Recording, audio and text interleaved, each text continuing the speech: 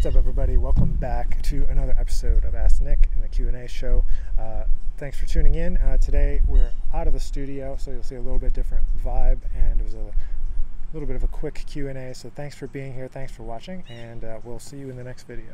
But his question was, when are you starting your big band? I've talked about this on and off for a long time. I have a bunch of arrangements, and now's as good a time as any to start brainstorming and getting things together. So we're in the beginning stages of some sort of project. I don't know what that project looks like, and I don't know when it will be. But I just was talking to a couple of arrangers this last week about working on some stuff, and I'll probably do some stuff, and I have some old stuff that I'll probably fix up.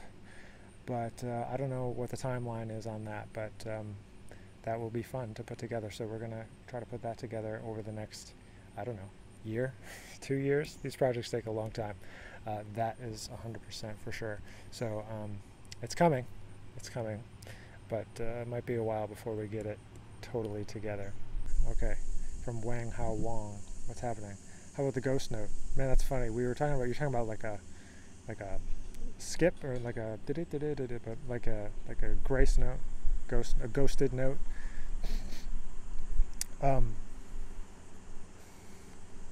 A ghosted note is one where you just kind of swallow it, you know. And so there's a lot of ways to do it. One way to do it is to just totally de-emphasize it, kind of swallow the note. You still kind of like articulate it and move the air like you're doing the note, but you don't actually tongue it the same way as you normally would. So you want to get that ghosted thing. You know, the solo that got posted today, this is the last day of that Jazz Trombone Christmas, the solo that got posted today was a Curtis Fuller solo, and he does a lot of that, actually, doing a lot of ghosting. And the ghosting, it helps to accentuate the accented notes. So something that I talk about a lot with my students is that sometimes we not only have to accent more, but we also have to take the unaccented notes and play them less.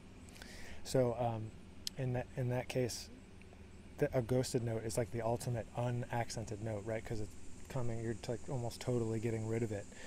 You're swallowing it. And really it's just a function of phrasing and a function of trying to de-emphasize a note. But like there's like the back and it's like that's the ghosted note. You get these little ghosted notes that are like just barely articulated, and the reason for them, I think, at least if this is me just reflecting on it now, is just thinking like the reason for it is that we have that it's to de-emphasize the note, it's to make the accented notes come out stronger, it's to really develop the phrasing and develop the flow of your vocabulary and your lines. So that's ghost notes. And so how to do them, if you don't know, is you kind of swallow. You just kind of swallow it. You kind of do it in your mouth, but not actually articulate it. It's kind of, you have to record yourself. You know, all this stuff, these different things. Like what I've mostly focused on with my students is to play various solos, various vocabulary along with the original recordings, and actually like try to match it exactly. And so that forces you, to person learning it, to actually go ahead and internalize that sound and figure out how to make it happen. That was something that when I was studying more with Wycliffe Gordon that we would do often, and it was often he would show something, or I'd ask a question like, how do you do this? He would do it, he would play it, and then he said, you just do that. And maybe I'm not trying to paint a bad picture. I'm just trying to say that you need to like go on a search yourself and figure out like, oh, how do I do this thing? How do I actually make this thing happen? How do I actually just swallow this note? Or how do I actually do the ghosted note, you know? So that's ghost notes. Okay, DJ's here. Hi, DJ. DJ is one of those people that's working on the big band record. We were just talking about it yesterday. No pressure, DJ. Okay, so he says, what do you think about the concept of sounding like yourself from a teacher's standpoint? This is a good question. Um, I think you can't help but to sound like yourself is honestly the answer. And so for me, it's not something I focus on with undergrads that much. It's something I never even thought of myself until later. Um, I think that uh, you have to go through the history. I don't know. Like you can't come out as an informed improviser, an informed musician without having an understanding of what's come before. And I know DJ knows this and he's well studied, but there's an inevitability that you're going to sound like yourself. Even my friend, I won't say his name, but I had a friend in college who, like, in high school transcribed a lot of only one person really, really, really intensely, and he could sound very, very similar to that person.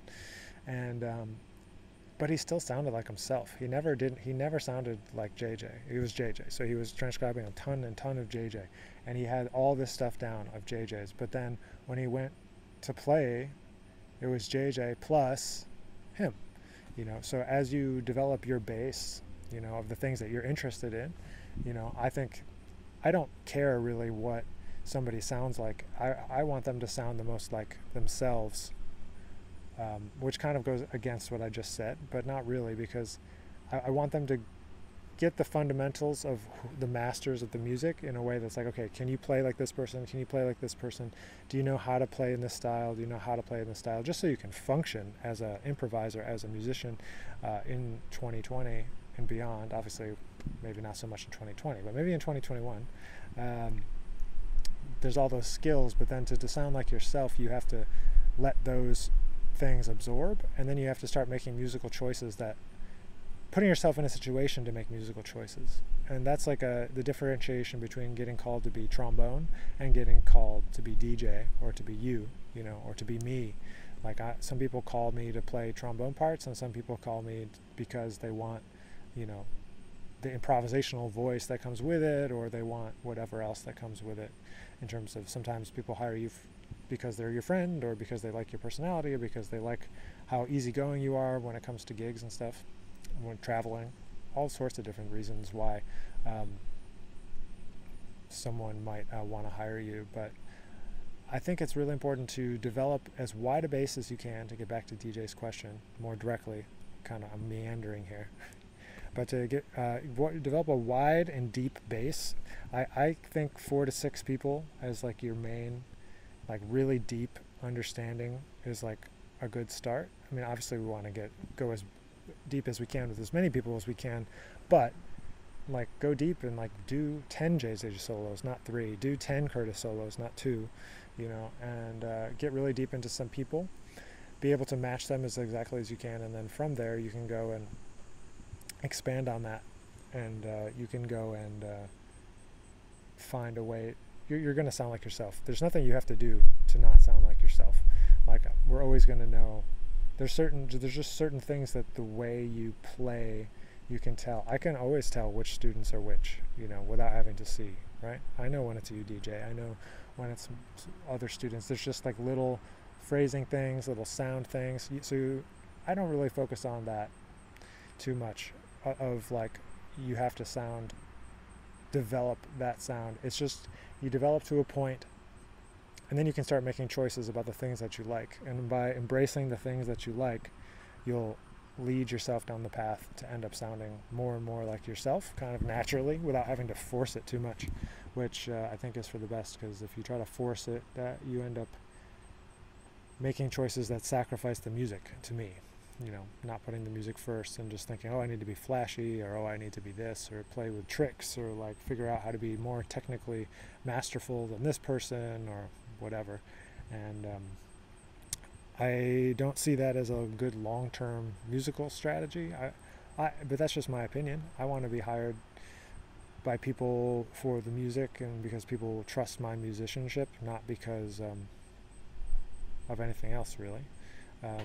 I want them to want the music that comes along with hiring me. So the way that I've done whatever in terms of trying to develop a quote-unquote musical personality is just embracing the things that I like, trying to get better at the things I'm not good at, but just embracing those things that I like and doubling down on them, because they're going to be different. You know, I'm really interested in like modal mixture and how we change modes and develop those through time, and kind of coming out of people like Wayne Shorter and Herbie Hancock and Chick Corea, and those, you know, just because those are the people that I compositionally, musically draw inspiration from. So I think that's the same, and it doesn't have to be any particular thing to be, you know, a great musician at the thing that you want to be great at, because there's room in all different niches within our little niche-y jazz trombone land. You know, there's a reason, you know, Bill Watrous and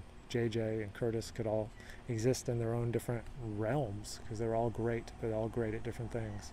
So I wouldn't worry too much about it. That's the long answer. Sorry for the long answer to the question. I'll jump it up on the screen here. So just asking about sounding like yourself. Guys, so thanks everyone for being here. We'll be back next Friday, 1 p.m. Eastern. You can sign up for that music marketing roadmap, totally free, happening in 2 weeks. I hope to see you there. And yeah, appreciate everybody, and have a safe weekend, and we'll see you next time.